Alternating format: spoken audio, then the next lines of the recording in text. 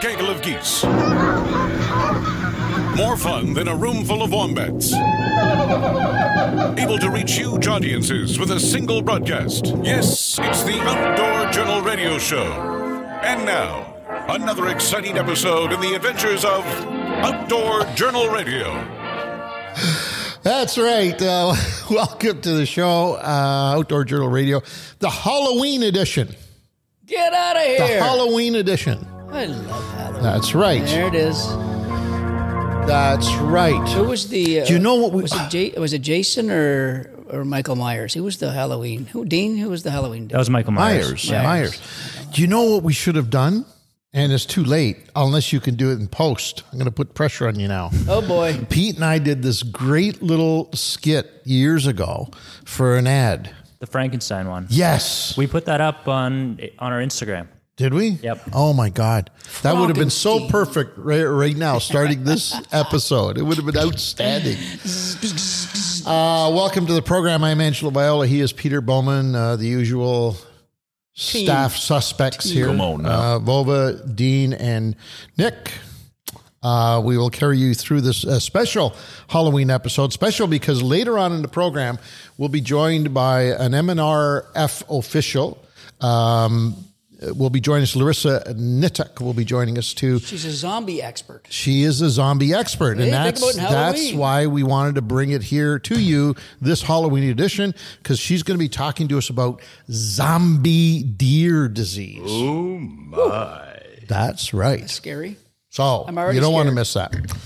Wonderful program as per usual. We do want to remind folks that fishingcanada.com and more importantly, the store is open. Ooh, and more importantly, all kinds of good stuff happening there. Now. I like Halloween, of course, some of the fall stuff is now slowly arriving. Winter stuff is coming soon, so it's going to be a great place to be. Little fall look right there, eh? The little plaid, the red plaid. Some free shipping happening. There's all kinds of things. And orange, like a pumpkin orange, just for today. That's that one day special. That would have been pretty cool. That would have been cool. If I had your money, I'd do that. Well, yeah, you'd burn yours, wouldn't you? That's right. That's right. Before we get to any of that, we like to hear feedback from folks. We urge you to send us questions. We urge you to send us critique our style, if you will. Send us comments. Send us anything you like, and we will endeavor to read as many of them and deal with as many of them as we possibly can. This one is of particular interest that we need to get out there ASAP.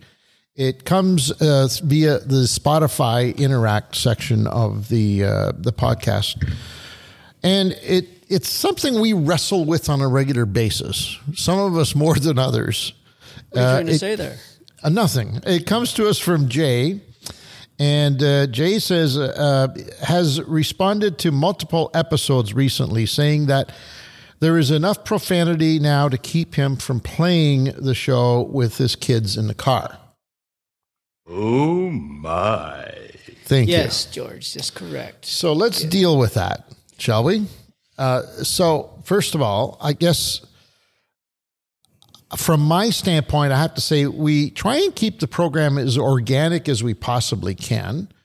And sometimes things kind of go off the rail, and we do wander into the cesspool periodically. We don't do it intentionally.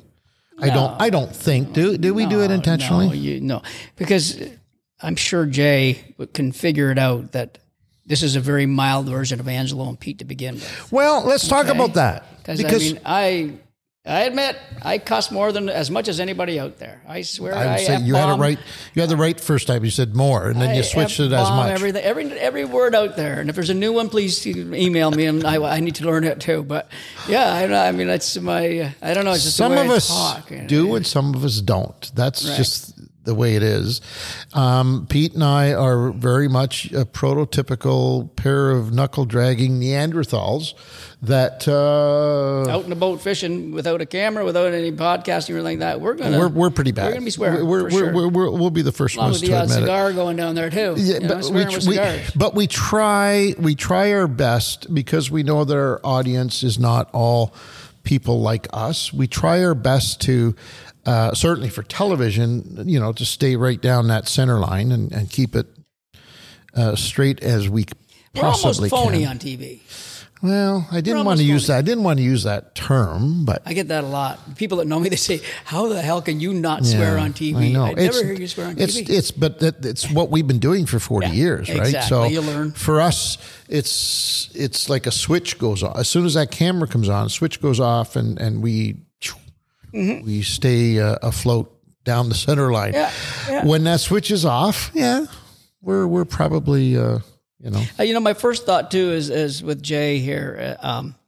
But he's I'm looking talking at my about kids. He's No, talking I'm about not. kids. I'm going on that right now. Right. I'm going on that right now. Is that when I was driving with my kids, they didn't listen to anything I had in the radio. They wouldn't care. They had either their iPods or iPads or whatever. They were listening to all their own stuff, playing games. They never tuned in on anything whatsoever that I would have on the radio, et cetera. Now, That's I will interesting. say that kids are uncanny for playing their game, and then all of a sudden they And hear listening. shit. That's a bunch of bullshit. And all of a sudden, hey, shit, daddy. You know what I mean? They go Yeah. back to the game. So they are uncanny at that, so picking it off. So I don't know where to say, but I don't think the kids, honestly, obviously Jay's kids are listening intently, I'm assuming then, but my kids didn't. That's for sure. And we certainly don't want to lose any listeners, Nope. whether they're adult, kids, in between, whatever. But we also, and I think maybe this program we've come clean. We are not your purist. We're not a couple of Franciscan monks. Is that what you're trying to say? Well, you are, but that's a whole other reason for that. But we are trying to keep it as civil as humanly possible. Yeah. So Keeping it fun as possible, too. Maybe- Like when you have a little Jimmy Cunda saying, his little line in there. I love it. that It's might a be, bunch of bullshit. that might There. be what Jay's talking about right there. You know what I mean? maybe, but that's we've added them on a gold. lot. That's gold. That's gold. That's gold. I don't we have care. we have to say, okay, do we keep it or oust it, right? We'd like to keep it. So Okay, so here's what I'm leading up to. First of all, I know that for every one person that sends us a comment or is unhappy with something we've done or is thrilled to death with something we've done, for every one of those, there's 100 of you who feel the same way but don't reach out. That's the norm. Most people do not reach out. I would like to see if we can kind of put together our own little poll here amongst ourselves. you'd like a little reach around, wouldn't you? Well, there's that too, but that's a whole. Reach out, sorry. By reach the way, out, I don't know sorry. whether you noticed or not. I'm wearing a Boy, that's beautiful snazzy. fishing tennis. That looks, Anyways, it looks brand new. it was brand new. It's so clean. It looks brand new. I'd like to find out what you're thinking out there. At the end of the day, Pete and I can do whatever we want to please ourselves. But at the end of the day, if it doesn't work for you, we don't have a show, we don't have a business, we don't have an income. So at the end of the day, we do listen to the audience members. We always have. Be nice And- to hear this one. This would be a great Yeah. little poll for us to see. Are we over the line already? Are we okay? Are we? You don't care. You love it. you Should hate we it? censor ourselves? Keep in mind, having been in broadcast, both television and radio for almost 4 decades, when we had the opportunity to come to this platform, this venue, it was like a breath of fresh air Listen for to us. this guy right now. What he's saying because, right now. So true. Because in as much as I'm making light of the fact that we throw a switch and we walk the straight and narrow, it's really hard for us. It's really tough. So when the opportunity came up to do podcasting, we both said, are you kidding me? Like we could just be ourselves? We could have, yeah. And so I want you to keep that in mind, that we don't necessarily want to go back into censorship, which we do every week on the television program.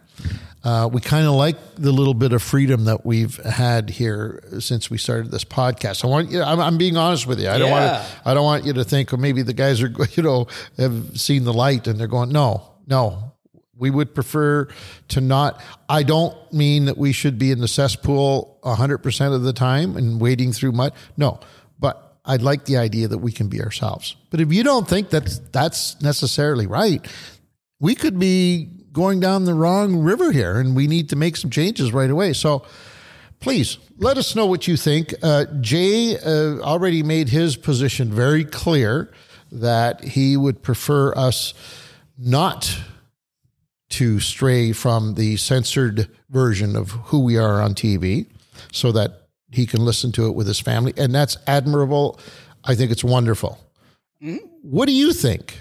Dean, is that What's your info at opinion? fishingcanada.com? You can send it there, but I'm going to put a poll on Spotify because that's where Beautiful. that's where the messages have been. So if you scroll down on Spotify when you're listening to the episode, there'll be a poll there. But they could also send us something via info at. Yeah, I just said Yeah, and our Instagram. Instagram, whatever. Anywhere you find Anywhere you find us, just say, hey, talking about the poll the boys want, and or just answer the poll. Maybe the easiest would probably be right Spotify, I would think, right? So, but doesn't matter. Yep, let's hear it. All right, please. Speaking of hearing, you hearing that? I thought I'd turned that off, but perhaps not. Oh, it's in your ear. It's in my head. Like everything, it's all in my head. Damn it, it's in my head. You have the chronic wasting disease in that. I think I've chronically wasted about 5 days out of 7 every week. Okay. While you are, did I mention the fishingcanada.com, the site, the portal that will lead you to the promised land if you're into fishing in the outdoors? That's where you need to be. If you go there right now, we have some information about our good friends, our fellow podcasters on Outdoor Journal Radio, the podcast network, and it's called the Ugly Pike Podcast. Guys are good, man. My God. You want to know about anything to do with fishing and particularly musky fishing, and not to mention brewing of beer. Yeah, they got a great beer. Try a new beer. Yep. Episode 149, The Peaks and Valleys of Musky Fishing and Full Moon Fridays. Interesting stuff. These guys always do interesting stuff. So, well, is there anybody, I don't know whether that Full Moon Fridays has anything to do with musky fishing, but there's a fraternity that swears by the moon phase. Mm-hmm. Musky fishermen is that fraternity. Oh, absolutely. Absolutely. Which is important if you can schedule your fishing time, which most of us can't. But anyways, in the news on fishingcanada.com, Dean, my headset is falling off of me today. Is that something I can help from over here? Well, perhaps you could maybe put some tie a rope with some fishing, the 30-pound rosary braid to it, and you can just pull it back. Gaff tape, maybe somewhere up here. We could maybe with hair on it. Some gaff tape with some hair. We'll put some fluorocarbon line. It's invisible underwater. Maybe it's invisible to the camera too. We'll fix you up. A breakthrough announcement. This is important. You know, we make announcements all the time. We put headlines up all the time, but not very often do we participate in a genetic breakthrough announcement. Not that we don't want to, but nobody sends us that stuff. True. Right? We would like to break through. I mean, we've had a few breakthroughs, but not that many. But anyways, in the news on fishingcanada.com as we speak is a genetic breakthrough announcement in breeding trophy bass. And who doesn't want to know more about that? Hey? I would say we would like to know more about that, but is it a good thing or a bad thing? I think it's got both good and bad. Right. The story is by Richard L. Fisher, who is CEO of Red Hills Fishery and Center for Aquaculture Technologies. Well, they recently announced a significant breakthrough in that whole area of biology. The identification of multiple naturally occurring genetic indicators that predict the growth of Florida strain largemouth bass to trophy size. How do you like that? What I like is the best of what they're naming these fish, the Titan Max fingerlings. To me, that means these are big dudes coming up, big dudes and dudettes coming up. They're obviously these are bred from good genetically big fish to begin with. The thing is, in my opinion, these are Florida strain they're talking about, right? I'm assuming. Yes. So did they start planting these new Titan Maxes in Okeechobee, in somewhere in Georgia, somewhere in Texas? If they start introducing these fish into the headwater, if they start introducing these things into the wild, is that going to affect the natural population of fish? I'm not saying it's good, bad, or ugly. I'm wondering about this. Is it going to affect? Because in a sense, they're putting an invasive species in. They're introducing another species, possibly. Maybe not invasive if it's all Florida strain. It's an interesting viewpoint.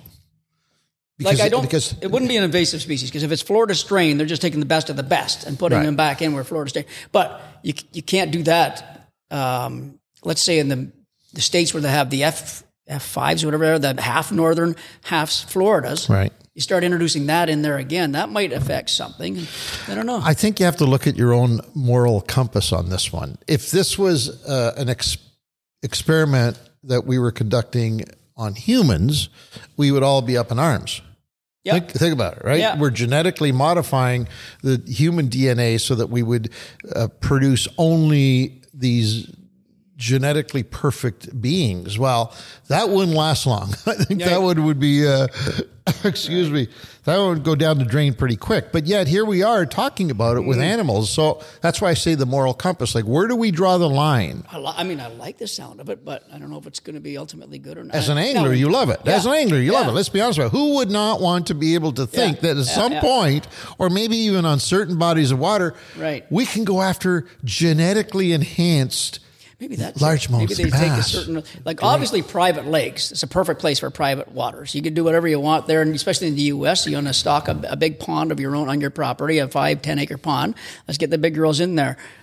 Maybe 5 lakes in a state. Just to take these 5 designated lakes, we're going to put these fish into that. Maybe something like that might work out well too, and not get everybody else up in arms. Like you and I, we'd love them. We'd go fishing for them. Let's get them big maxes in our boat. You know what I mean? So, now the way this, I'm thinking about the reality of right now in Texas, they have, I think it's called Share Lunker or Lunker Share. I think it's called Share Lunker program.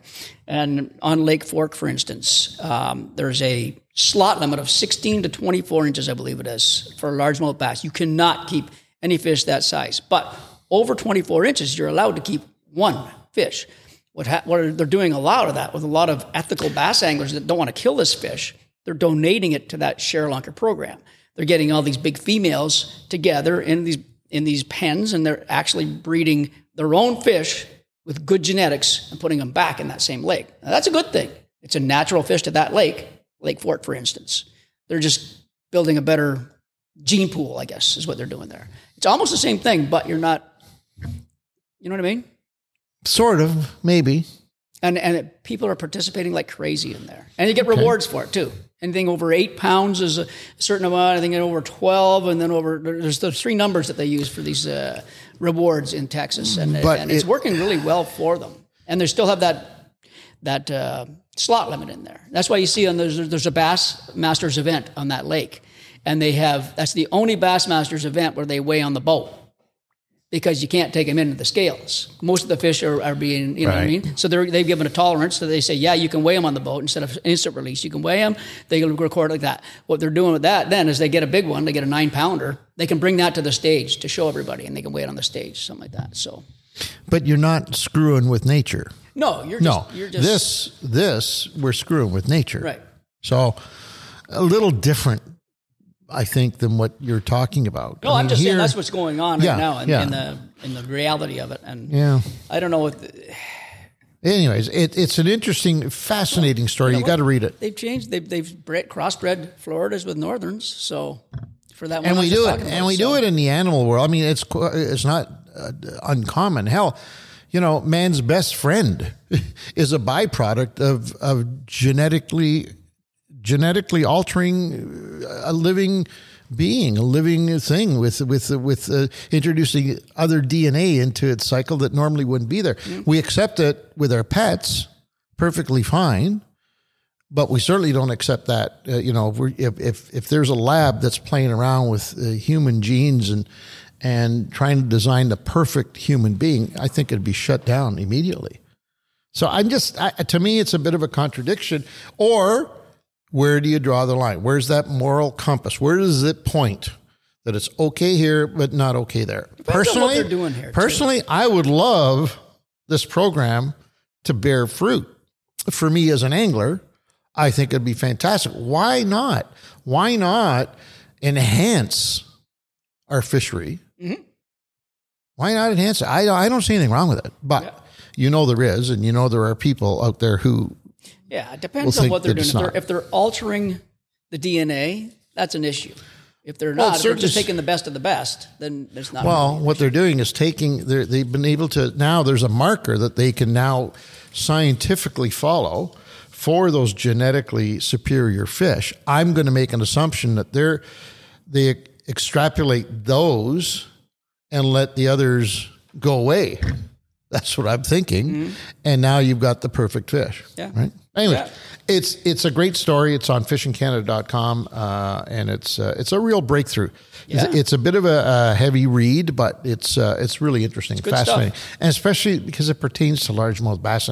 And like, who doesn't love largemouth bass? I love. You know what I mean? I love. Who doesn't? They're fun. Also in the news on fishingcanada.com, I know we're sounding a little bit connected to bass here, but this one shocked me. A huge striped bass bust in, of all places, PEI. Mm-hmm. September 18th, fisheries officers from Prince Edward Island's Alberton detachment seized 177 striped bass, stating the majority were below the 50-centimeter minimum legal size. Wow. That's a lot of stripers, bud. That picture. Local possession, by the way, is a limit of 3 fish that measure 50 to 65 centimeters. Yeah, 3. There wasn't much written on this. That's all we could get out of it so far. We don't know how many people were involved, but there'd have to be a lot of people. Divide the 177 by 3. You'd have to have a lot of participants there.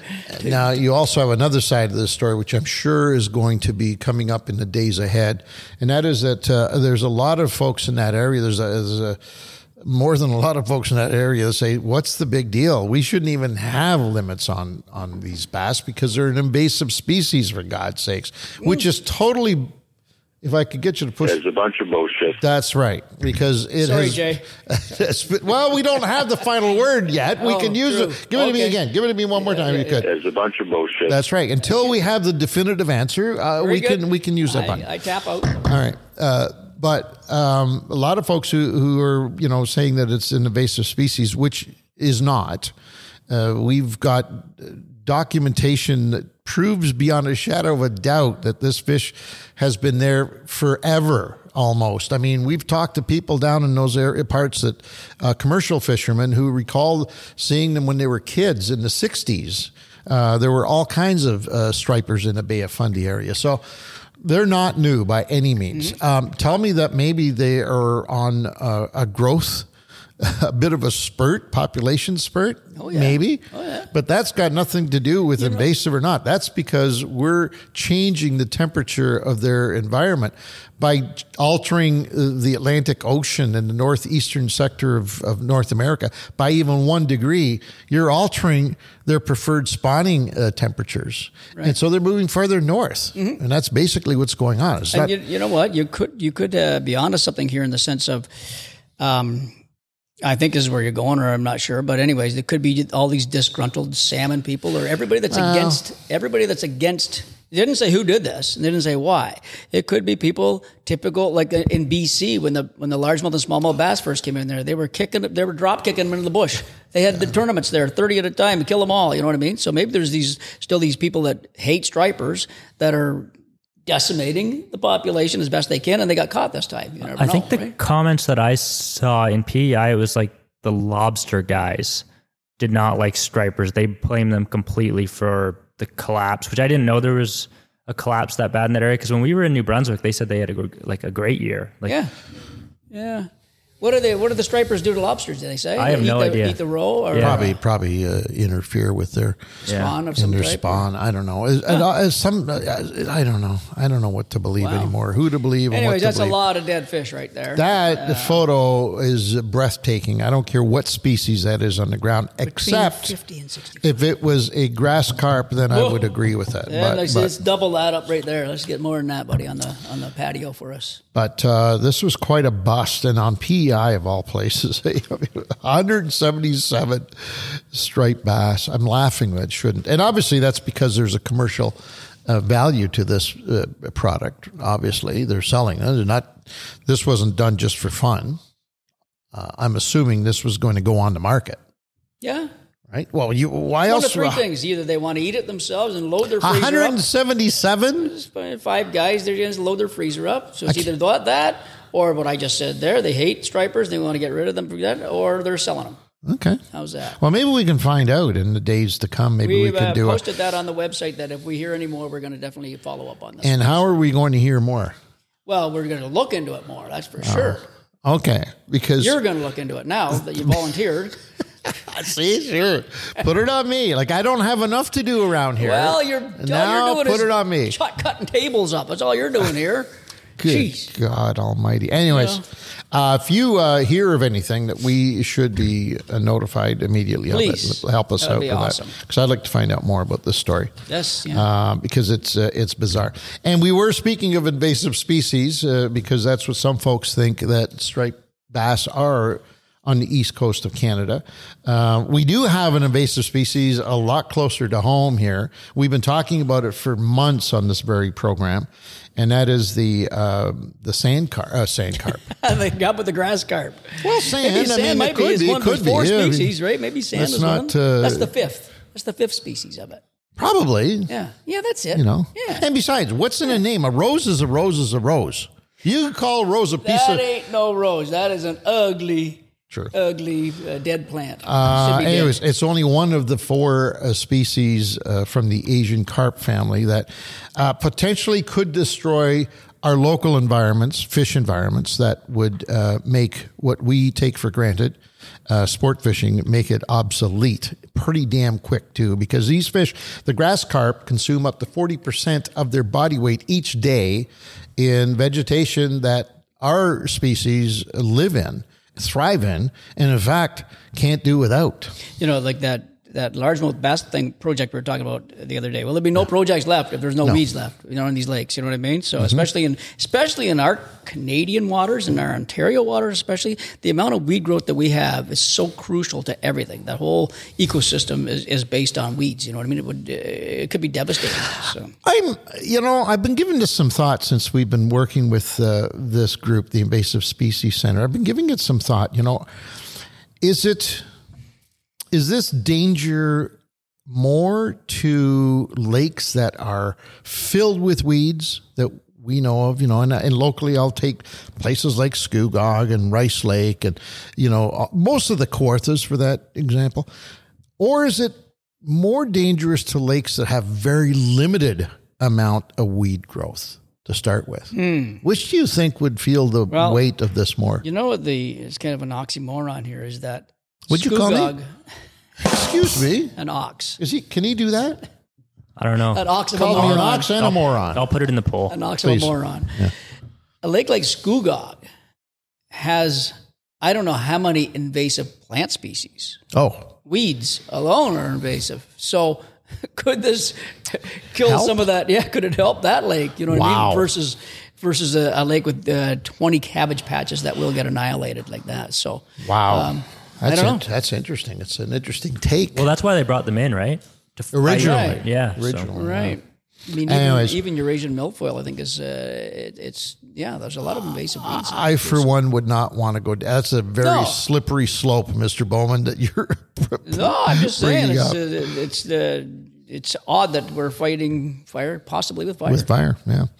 Anyways, what we need to do as anglers is be a little more vigilant with regard to this creature called the grass carp. Best place to learn more about it. Arm yourself with information. It's all available at asiancarp.ca. You can download all kinds of interesting little tidbits that you can take with you out in the field next time you go fishing. And if you see something there that looks kind of weird, open your phone up and there it is. And you can make the identification right then and there on the spot. In fact, you can also notify the proper authorities from that same little... can we call that an app? What you can download? I guess not. Maybe is it an app, Dean? No, it's just a PDF. Images, right? PDF. Yeah, so just images and it's got it, but it also has phone numbers that you can contact or emails you can send and all that stuff. All available at asiancarp.ca. Come on now. It'd be a cool app if they. We should invent this app. Don't talk about. Okay, well, don't say anything. Don't. Excuse me. Never mind. All right. How can we? That's why we never get the scoop on anybody. We always hear about it after it's been out there, and we say, nice guys. "Wait, why didn't we think of that?" We're nice guys. We let everybody in on our thoughts, and we're going to have a GoFundMe on that one. I would like to do a GoFundMe. All right, this week's fan question comes to us from Alberta, Canada. Yes, we love the folks in Alberta, Canada. Yes, we have spent much of our fishing time out there. Great province. Great province. Fun. This one comes from Sean Bainbridge. Sean Bainbridge via email. By the way, email is the best way to get fan questions out to us. All you do is go to info@fishingcanada.com and jot down, I don't care, put it on the, however you want to write, print, whatever you want to do. Draw pictures on, send us an email with whatever your question is. Pictures. And we got to figure, we have to figure and it we out. have to decipher what the picture means. Yeah, I like that. And send it in to us, or you can go to Instagram, you can go to Facebook and do the same thing. When they come in, Dean, apparently I have not been witness to this, so I'm just passing this on from hearsay. But apparently he does have a whole process. He puts everything into a 45-gallon drum that he just looked at you out of the corner of his eyes. There's a bunch of bullshit. He got somewhere. I have no idea where. And he drops them all in there, prints them out, drops them all in there, and then once a week he puts his arm in there, pulls one out, and puts it here in front of us so that we can read it to you. Much like the one we're about to read from Sean Bainbridge of Alberta, Canada. Sean writes via email, what is or was the scariest, most life-threatening event, I like that, that happened to you while filming any of the shows? Any of the shows. So life-threatening event. Wow. I have one. Life-threatening. I have one. Really? That I can remember, but it wasn't Fishing Canada. It was Outdoor Journal. Okay. You'll remember it as soon as I bring it up. Okay. So we're flying over the jungles of Brazil, moving from spot to spot on this little plane. And I look out. I've mentioned this on this show before, I think, on this podcast. I look out, just, you're looking at the jungle. You're seeing all this cool stuff. But I'm beside the wing. And I see liquid popping out of the wing. It just gives a little, looks like water. So I said to the boys, I says, boys, is that water coming out of there? And nobody knew what it is. So I said to the pilot, hey, buddy, he doesn't speak any English. Hey, buddy, take a look. Agua, whatever, water? He goes, no agua. And he gets right back on the plane. He literally gets on the radio and he starts, was it Spanish or what do they speak there? Portuguese. He goes on to this whole thing. But we knew we were in trouble when he starts pulling out the paper maps. Yeah. Remember so underneath the seat? He literally goes into panic mode, and we literally landed on a dirt road going into a town to land this plane. Not a runway, a dirt road for Jeeps and stuff like that. He landed this plane in the jungle on that because that was fuel flying out of the wing and the gas tank of that plane. So. Yeah, he was looking on the maps. He was looking for any sort of sign of village or when the plane goes like that, you go, oh boy. You have to appreciate the fact this is a canopy. We're flying over the canopy. There are no openings. Everything below us is just one solid green jungle. massive jungle. So he had to find the closest groupings of people that were on the map that he could find, and that's what he did. They saw this plane landing in this little in the village. Street, People are in the looking middle of the saying, street. what the hell? There's a plane landing. Yeah, that was life-threatening. Yeah, that was. If we wouldn't have had that landing strip, we'd have ran out of fuel and been in the jungle. And he pulled out his American Express. We got pushed by the local villagers. We got pushed to the pump. The only pump in this little village. And it wasn't ab fuel. It wasn't proper fuel, but it got us to where we needed to go. Pulled out his credit card. It was the best. Anyway. So that was life threatening. I don't know about anything else. I have another one that I hadn't thought of for 100 years, and it also happened on Outdoor Journal because obviously that was a more dangerous part of what Pete and I grew up doing in the television business. We were in Kruger National Park, and we were looking for a pair of brother lions that had recently taken over one of the biggest and oldest prides of lions in that part of the park. And these two big, young, tough brother lions apparently came in and they overwhelmed the king the reigning king of this group of lions, and now had taken over. And the reason it was pretty strange, because at that time, there weren't many known cases where you had two lions that were in control of a pride in the wild. So the fact that these two brothers were doing it was kind of unique. So we went in to document it and film it and all that stuff. And we couldn't find them anywhere. We traveled all over the place, couldn't find them anywhere. And then we were sort of, our minds had wandered. We were shooting some giraffes, I think, or something. But one of our camera guys, Andy, suggested to us that we drop him off here in this one little valley where the dirt road was running through. And he said, drop me off here, and then you guys go back up the hill and drive down towards me. I want to get this shot of you guys coming through and all that stuff, which is quite common in the business. So we did. We had radios. We had communication. Did he not have a guard with him, though? An armed? Because they would never let you do that. He must have had a guard with him. He must have had a guard. Yeah, I would think. Yeah, because everything there was about guards and safety, guns and safety. But I don't know. You know what? They wouldn't let us do that unless, and they wouldn't let us out on our own. I don't know. I think that. It seems to me, I don't know. That was a long time ago. But anyways. So we dropped them off there, and we went back and forth because cameramen are like that. Do it again. Do it again. That was when you hear a cameraman, when you hear a director or DOP saying, "Oh, great, I love it. That's the perfect." You're going to be doing it again, right? So I think we did it like 5 or 6 times, and it was a long way up, a long way down. Anyways, we finally had done it. But now he wanted to go back up and shoot it from the driver's point of view, right? So he could intercut with that nice, beautiful long shot. So we went back up with him in the vehicle, and he got in, and now we're heading back down.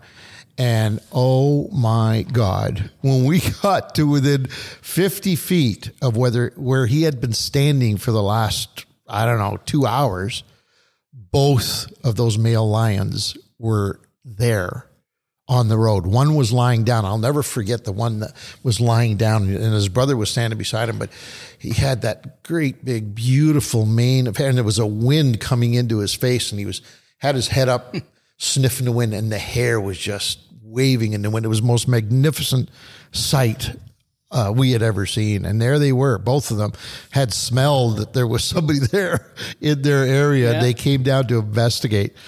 So that was life-threatening. And they're not even, they don't care one bit. Not those two. He didn't get off the road. We were not those two. We sat there. Jeep, remember we had sat there. We had to wait for him to leave before we could move on. Yeah. Yeah.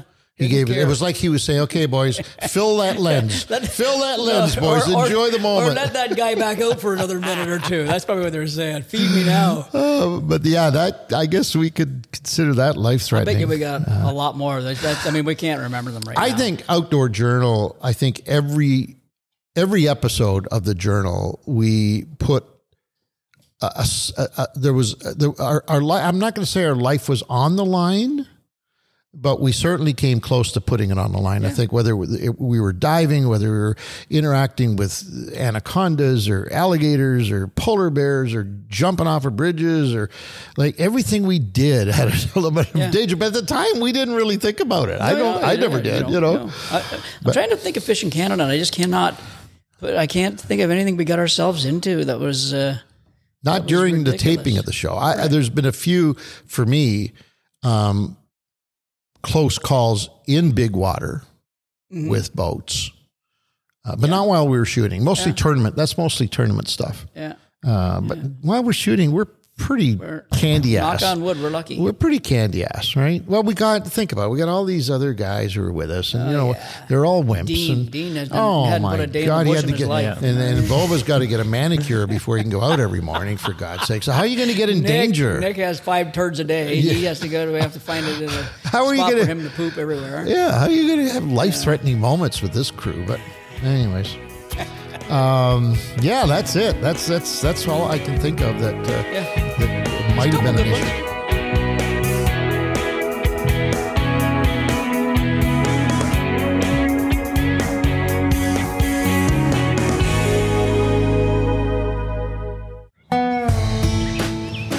there's an adventure just outside these walls. It's something you'll hate to leave and can't wait to get back to.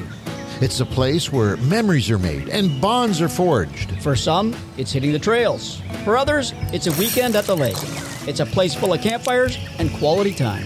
This year, take some time to reconnect with friends, family, and nature. No matter what adventures await you, Coleman has the gear you need. Visit colemancanada.ca to gear up today. The outside is calling. Answer the call.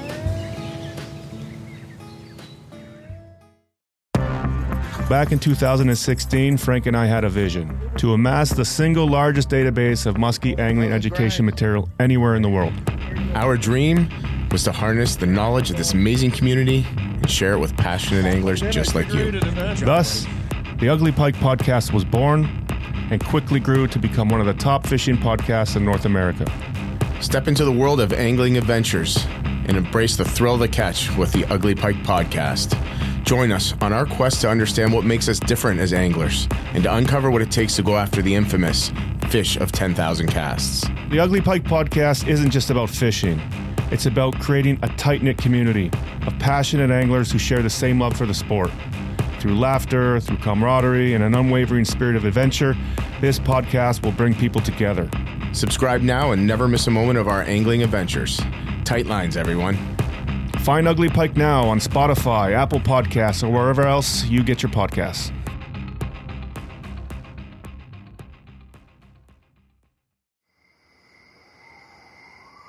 As the world gets louder and louder, the lessons of our natural world become harder and harder to hear, but they are still available to those who know where to listen. I'm Jerry Ouellette, and I was honored to serve as Ontario's Minister of Natural Resources. However, my journey into the woods didn't come from politics. Rather, it came from my time in the bush and a mushroom. In 2015, I was introduced to the birch-hungry fungus known as chaga, a tree conch, with centuries of medicinal use by indigenous peoples all over the globe. After nearly a decade of harvest, use, testimonials, and research, my skepticism has faded to obsession, and I now spend my life dedicated to improving the lives of others through natural means. But that's not what the show's about. My pursuit of this strange mushroom and my passion for the outdoors has brought me to the places and around the people that are shaped by our natural world. On Outdoor Journal Radio's Under the Canopy podcast, I'm going to take you along with me to see the places and meet the people that will help you find your outdoor passion and help you live a life close to nature and under the canopy. Find Under the Canopy now on Spotify, Apple Podcasts, or wherever else you get your podcasts. All right. Well, let's get to the meat of the show today. No pun you intended. say we didn't have any meat early in the show? We had all pretty kinds. good stuff, wasn't it? I thought it was good. Joining us now is Larissa Nituch, who is with the MNRF. She is Science Operations Supervisor, among other things. We'll talk about the other things here shortly. Welcome to the program. Thank you so much. Thank you for having me. I'm really excited to be here. Oh, it's a great subject. I do have to give you a little bit of a heads up. I did probably my first CWD interview with people back 15 years or so ago on the then Outdoor Journal radio show. So I do have a little bit of information, but obviously I need a lot of updating. We're going to see if it's progressed at all, right? Oh, yeah. See? You know what I mean? And we forgot to say Larissa is supervisor of the Ontario's Chronic Wasting Disease Program. That's correct. So let's start with some of the misnomers that were going on way back then, that the origin of this disease in Canada at that time, the origin was really unknown, and there were certainly some conspiracy theories going around as to how it got here. One of them that I did an interview on the show, like I said, about 15 years ago, was that it was actually the beginnings of a rival war between two operations that were at the time looking to bring deer and deer farming into Canada and out of the U.S. And so the conspiracy theory back then was that somebody was trying to poison the other one's herd. I get it. Anyways, that's kind of how far back I go with this thing. Tell us. What is it? What is CWD, chronic wasting disease?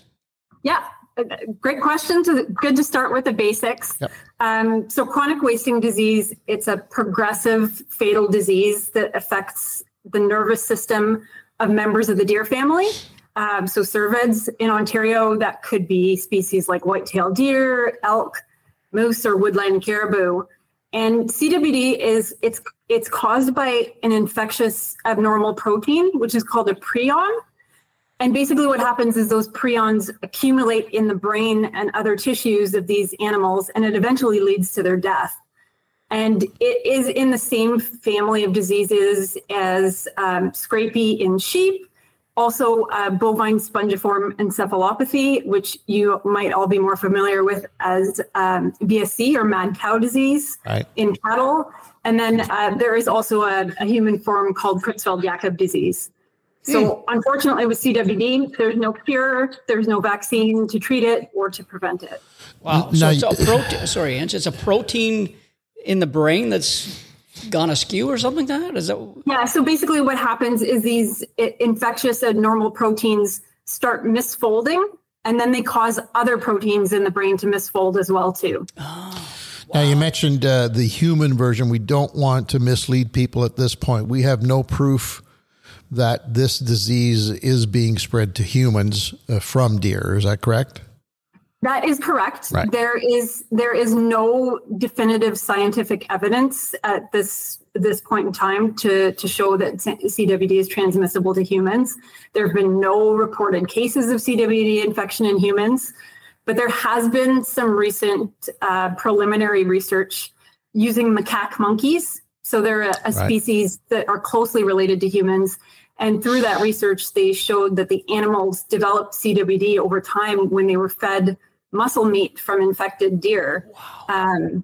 And so as a precaution, public health officials like Health Canada and the World Health Organization all recommend that hunters take proper precautions when handling cervid carcasses and to avoid eating CWD infected animals. So let's get right to that, because it is hunting season, and obviously it would be critical at this point for hunters to know what they're looking for. Is there some visual aspect of this disease that hunters can immediately lock in on and say, I got a problem? Yeah. So CWD is a progressive disease, which means that an infected animal could appear normal for several years before signs develop. It can take anywhere from 12 to 48 months for signs to develop in an infected animal. If an animal is infected, it could show a couple of signs. One of the sort of major hallmarks of CWD infection is that severe loss of body weight and body condition. So they might look really, really emaciated. There are lots of other reasons why a deer might look a bit thin, especially at certain times of year, but that's kind of the classic one related to CWD, that they get really skinny. They might also have abnormal behavior, like lack of fear of humans or indifference to our kind of human activities. Also as well too, they sometimes have kind of uncoordinated movements and tremors and stumble around as well too. So those are kind of like the three most classic CWD symptoms. So I would say if anyone sees signs, those signs in a wild cervid, if they could note the location of the animal and if possible, take photographs or video and then contact the ministry, we can investigate those cases. Are there any like physical, other than the movements, the zombie movements of this, any sores on the animals, anything like that you can look and say, wow, that animal's hurting? No. So it mostly is kind of those, just those behavioral signs and then those neurological signs, like the uncoordinated movements and then the emaciation. The only other thing that they sometimes see in infected deer is they might salivate more than normal. So you might see some drooling, or they might droop their heads a little bit. So they might keep their heads down, but no kind of like sores or anything like that they would be associated with it. I think the name that's been given zombie deer disease kind of speaks for itself. But I've seen, it looks like a zombie. I've seen some pictures of deer, especially deer, the big black lumps all over them. That's obviously something different, but I would be a concern, but I didn't know if, just when you see an animal like that in the wild, you look and say, whoa, what the hell? I'm not shooting that thing. You know what I mean? So... Yeah, and I would say if hunters ever see something in a wild animal that they're not sure about, they can reach out to us at the ministry to try to identify what they're seeing. Or as well, too, we have a really great resource in Canada called the Canadian Wildlife Health Cooperative. And hunters and members of the public can reach out to them, and they can submit samples for testing for not just chronic wasting disease, but all kinds of other diseases. And they can help to provide that advice as well, too, about what folks might be seeing. So do we know, is it a fact that they are now this disease has moved into the province of Ontario, or are we still just vigilant about it and looking for signs?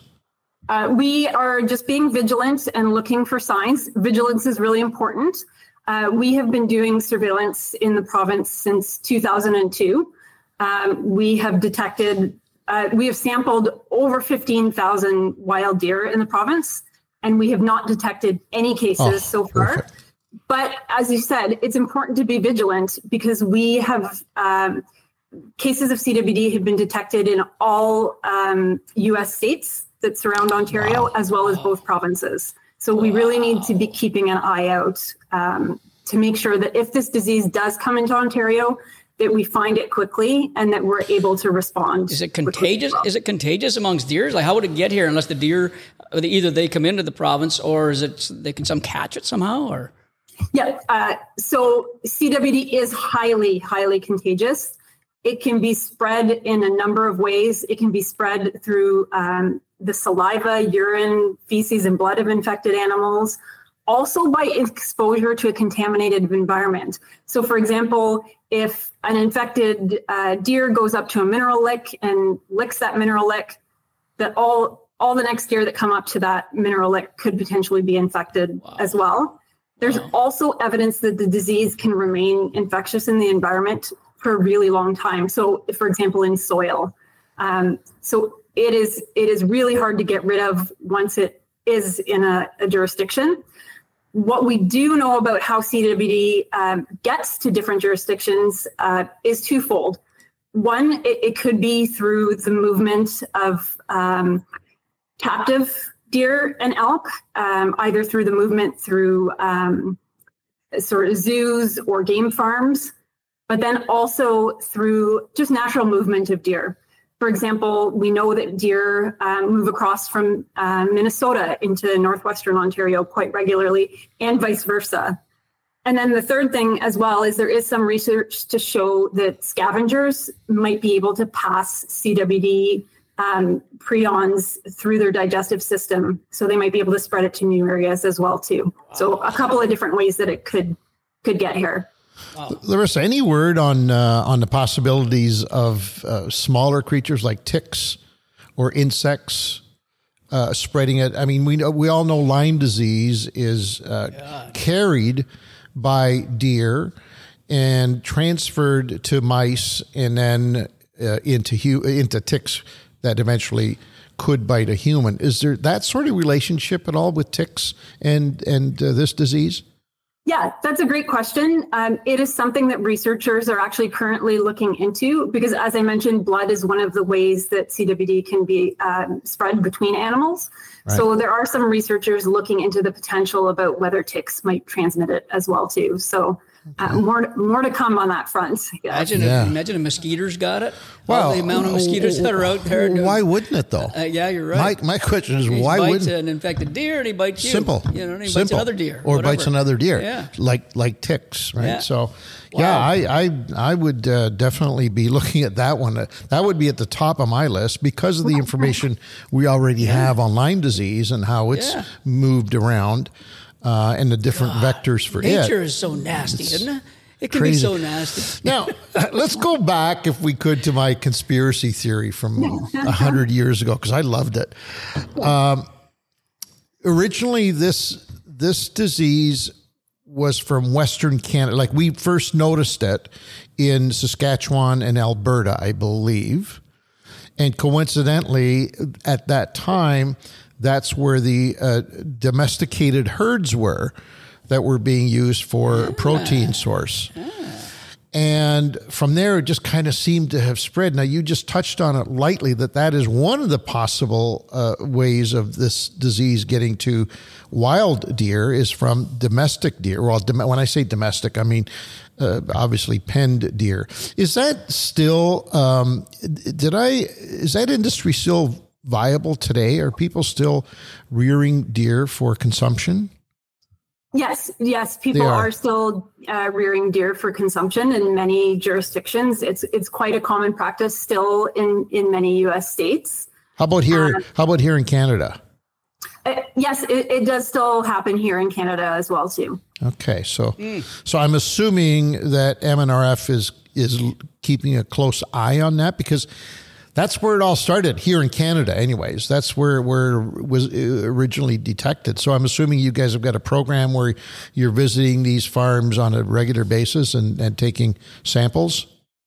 So captive cervids in Ontario, at least, are managed by our colleagues at the Ontario Ministry of Agriculture and Rural Affairs, so OMAFRA. So we work really closely with OMAFRA to make sure that there is a permitting system in place. So that permitting system in Ontario covers the import, transport, and movement of all live cervids, captive cervids. And so that program ensures that only cervids who are considered low risk for CWD receive a movement permit. Huh. We've been talking about Canada and a bit of U.S. Did it come from somewhere else, from Europe? Where did this all start? Yeah. So going back, all the way back to the 60s. So the origin of CWD is still not known. We still don't know where it originally came from. But the first identified captive case was found in a mule deer in Colorado in a research facility in the late 60s.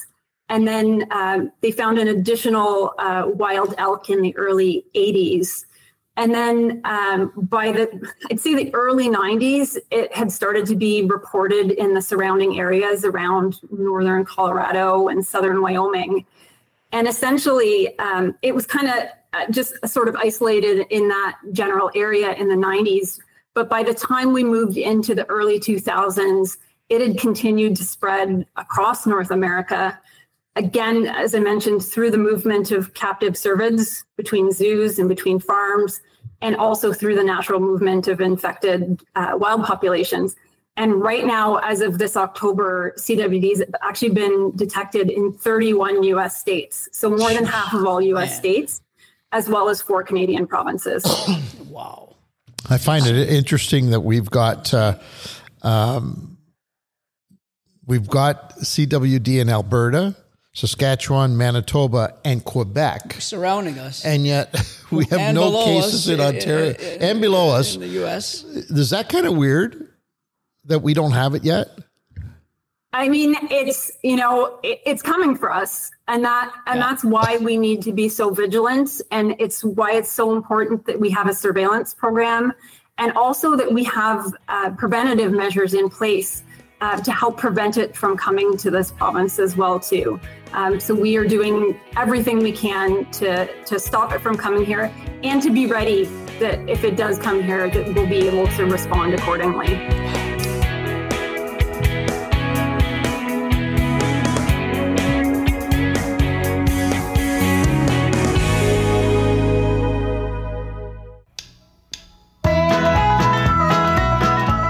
We interrupt this program to bring you the much-anticipated bonus code for the latest Fishing Canada giveaway.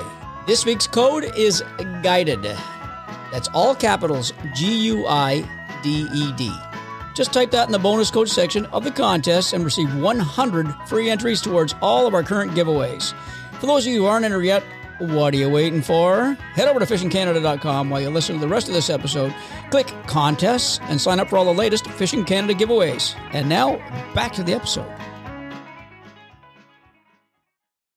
With the hunting season upon us, there are going to be a lot of deers that are brought into small market butcher shops and whatnot in order to be processed for the hunter. Is there a program in place that will help those folks identify this a lot easier? So I'm talking about maybe the local mom and pop butcher in that town that'll be processing, I don't know, hundreds of deer in the next few weeks. Is there something in place for them? So we, as well as AMAFRA, do a lot of outreach about CWD. So we communicate to all kinds of stakeholders, to taxidermists, to butcher shops, to hunters, and members of the public too, who might just be out on the landscape, who might see deer. So we share a lot of information about what CWD looks like and how to report it. And we really encourage anyone, if you see something suspicious out on the landscape, get in touch. But once the animal has been dispatched, there's nothing visible that could help in identifying it beyond that?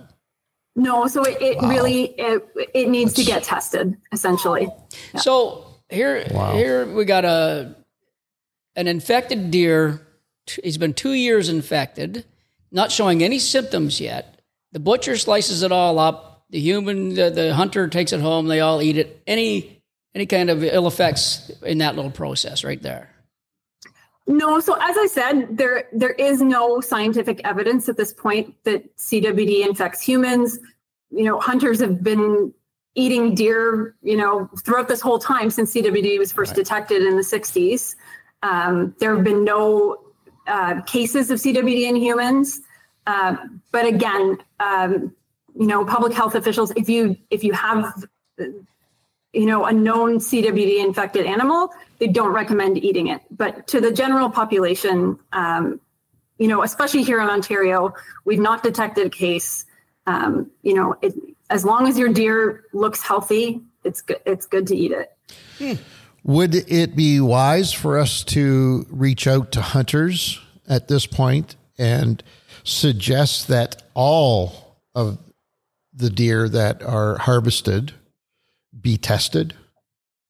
So I don't think that is necessary at this point in time, especially because we haven't detected a case yet.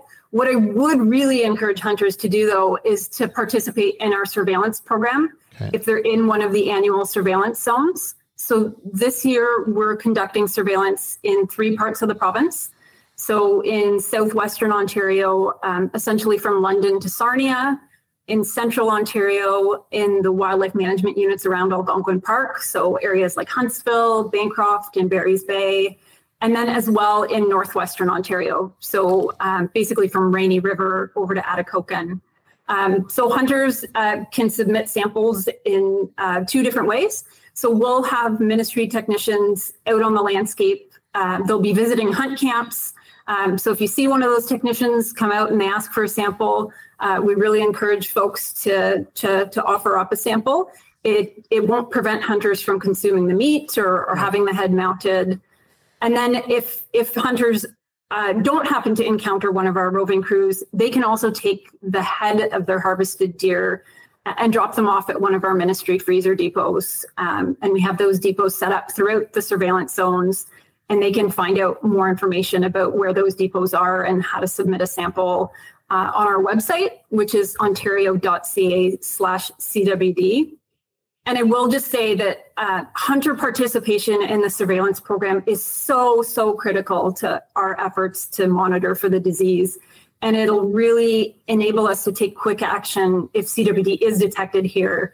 And so really want to encourage those hunters to participate. Absolutely. You look at it in numbers. Let's say you have 10 biologists out there taking samples, but if you have thousands upon thousands of hunters, and every one of them submits a sample.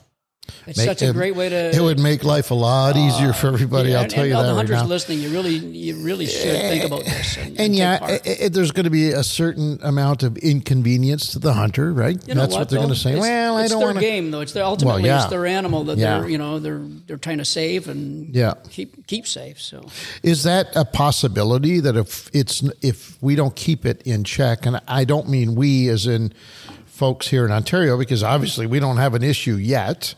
But as a whole, if we don't get this thing in check, is there possibilities that we could lose vast herds of these wild animals? Yeah, that's a really great question. We haven't luckily detected it in Ontario wildlife yet, but we know it's right on our doorstep. Yeah. If CWD is found in Ontario, it would certainly have harmful effects on wildlife and the economy. We have been able to see what has happened in other jurisdictions who have CWD and been dealing with CWD for many years.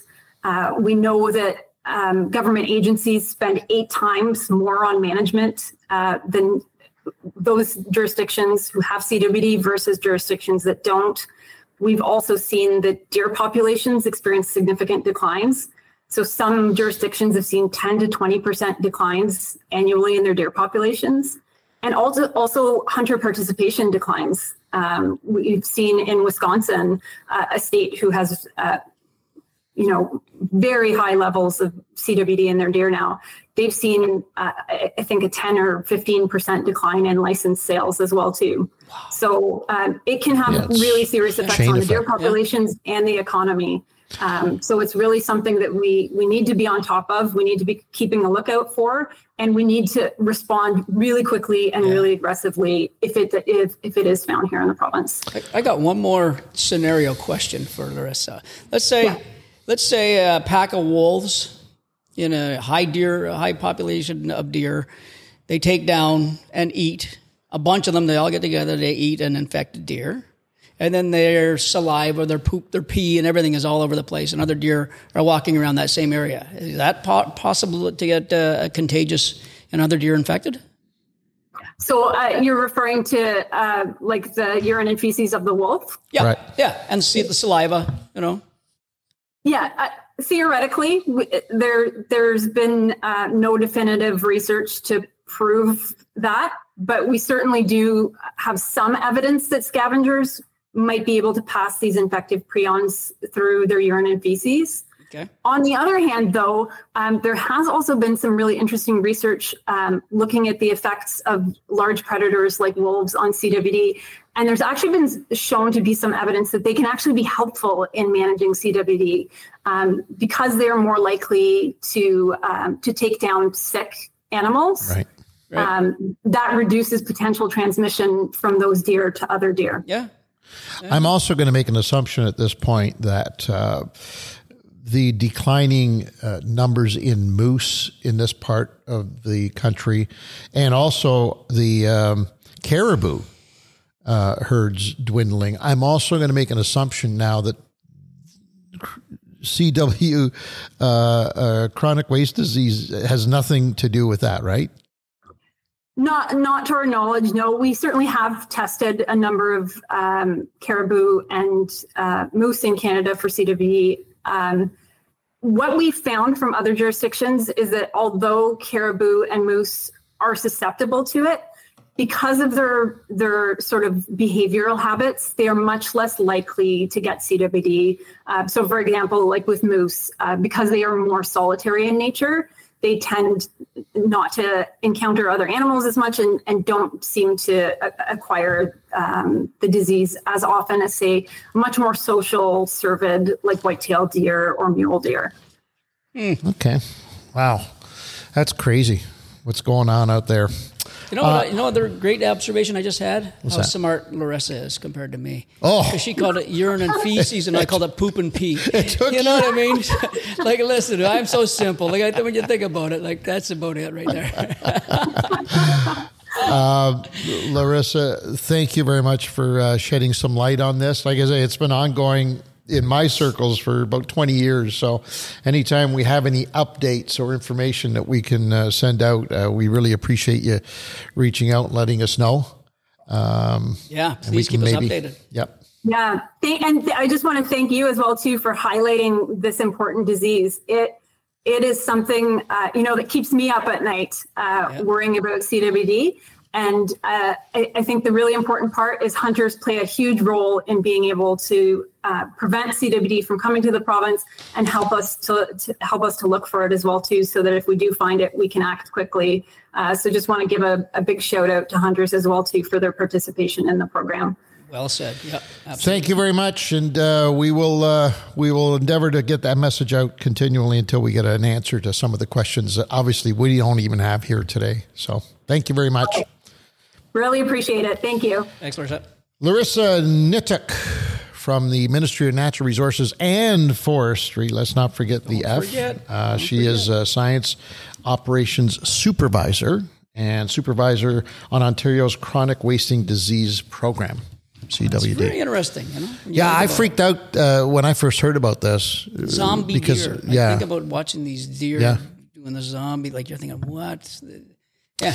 Makes sense, though, what she was saying, that wolves probably take care of most of those.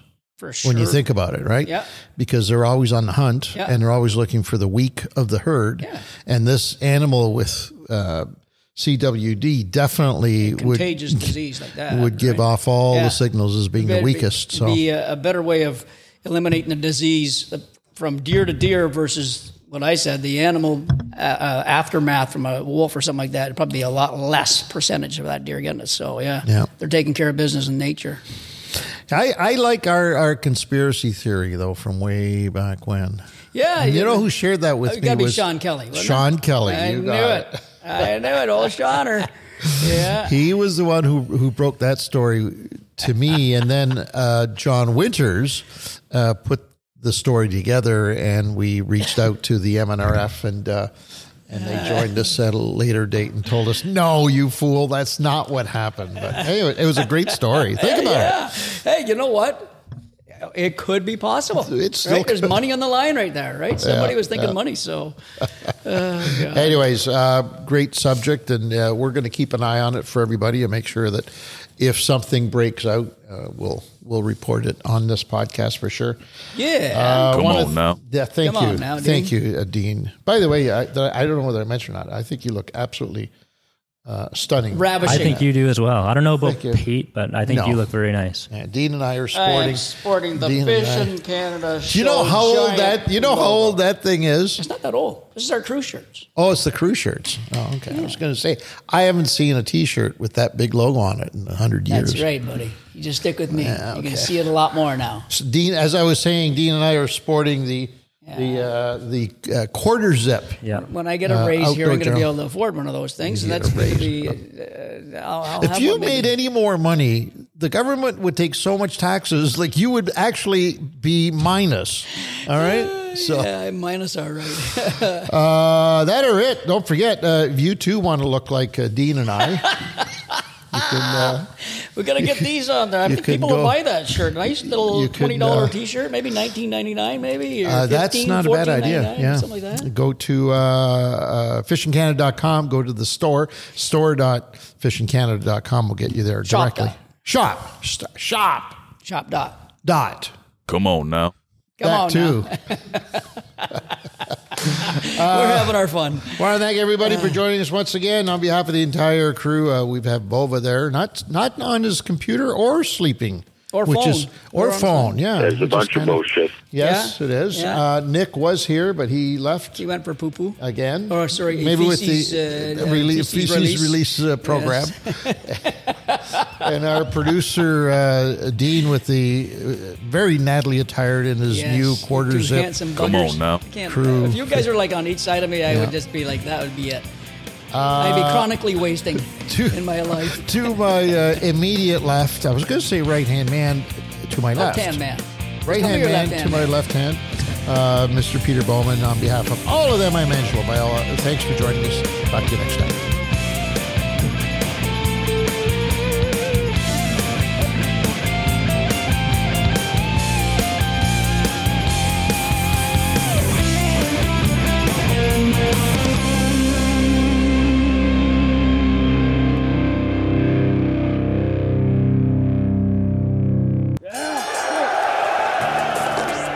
What do football, hockey players, boxers, and fishing guides have in common? A love for the outdoors. I'm Jamie Pastilli, a fishing guide with a lifetime of experience chasing down some of North America's most sought-after species with some of the world's most interesting characters. On Outdoor Journal Radio's Tackle Box podcast, I'm joined by one of those people, CFL legend Brad Sinopoli, as we share stories and talk to the athletes who found their passion through hunting and fishing. World heavyweight champion Tyson Fury, they brought you in to spar this big animal. I had a rod, so I just randomly brought it to Colorado and got me hooked up on some beautiful fish in those big rivers. And it was, some of my best memories of, during my hockey career. So join Jamie and I every week on the Tackle Box for a behind-the-scenes look at some of your favorite athletes and angling personalities. From hits to tangles, passes into angles, the Tackle Box has your sports and angling listening covered. Find the Tackle Box now on Spotify, Apple Podcasts, or wherever else you get your podcasts. How did a small-town sheet metal mechanic come to build one of Canada's most iconic fishing lodges? I'm your host, Steve Nitzwicki, and you'll find out about that and a whole lot more on the Outdoor Journal Radio Network's newest podcast, Diaries of a Lodge Owner. But this podcast will be more than that. Every week on Diaries of a Lodge Owner, I'm going to introduce you to a ton of great people, share their stories of our trials, tribulations, and inspirations. Learn and have plenty of laughs along the way. Meanwhile, we're sitting there bobbing along trying to figure out how to catch a bass. And we both decided one day we were going to be on television doing a fishing show. My hands get sore a little bit when I'm reeling in all those bass in the summertime, but that's might be for more fishing than it was punching. You so confidently you said, "Hey Pat, have you ever eaten a drum?" Find Diaries of a Lodge Owner now on Spotify, Apple Podcasts, or wherever you get your podcast. What brings people together more than fishing and hunting? How about food? I'm Chef Antonio Maleka, and I have spent years catering to the stars. Now, on Outdoor Journal Radio's Eatin' Wild podcast, Louise, Hooksett, and I are bringing our expertise and Rolodex to our real passion, the outdoors. Each week, we're bringing you inside the boat, tree stand, or duck blind and giving you real advice that you can use to make the most out of your fishing game. You're going to flip that duck breast over once you get a nice hard sear on that breast. You don't want to sear the actual meat. And it's not just us chatting here. If you can name a celebrity, we've probably worked with them. And I think you might be surprised who likes to hunt and fish. When Kit Harington asks me to prepare him sashimi with his bass, I couldn't say no. So whatever Taylor Sheridan wanted, I made sure I had it. Burgers, steak, anything off the barbecue. That's a true cowboy. All Jeremy Renner wanted to have was lemon ginger shots all day. Find Eating Wild now on Spotify, Apple Podcasts, or wherever else you get your podcasts.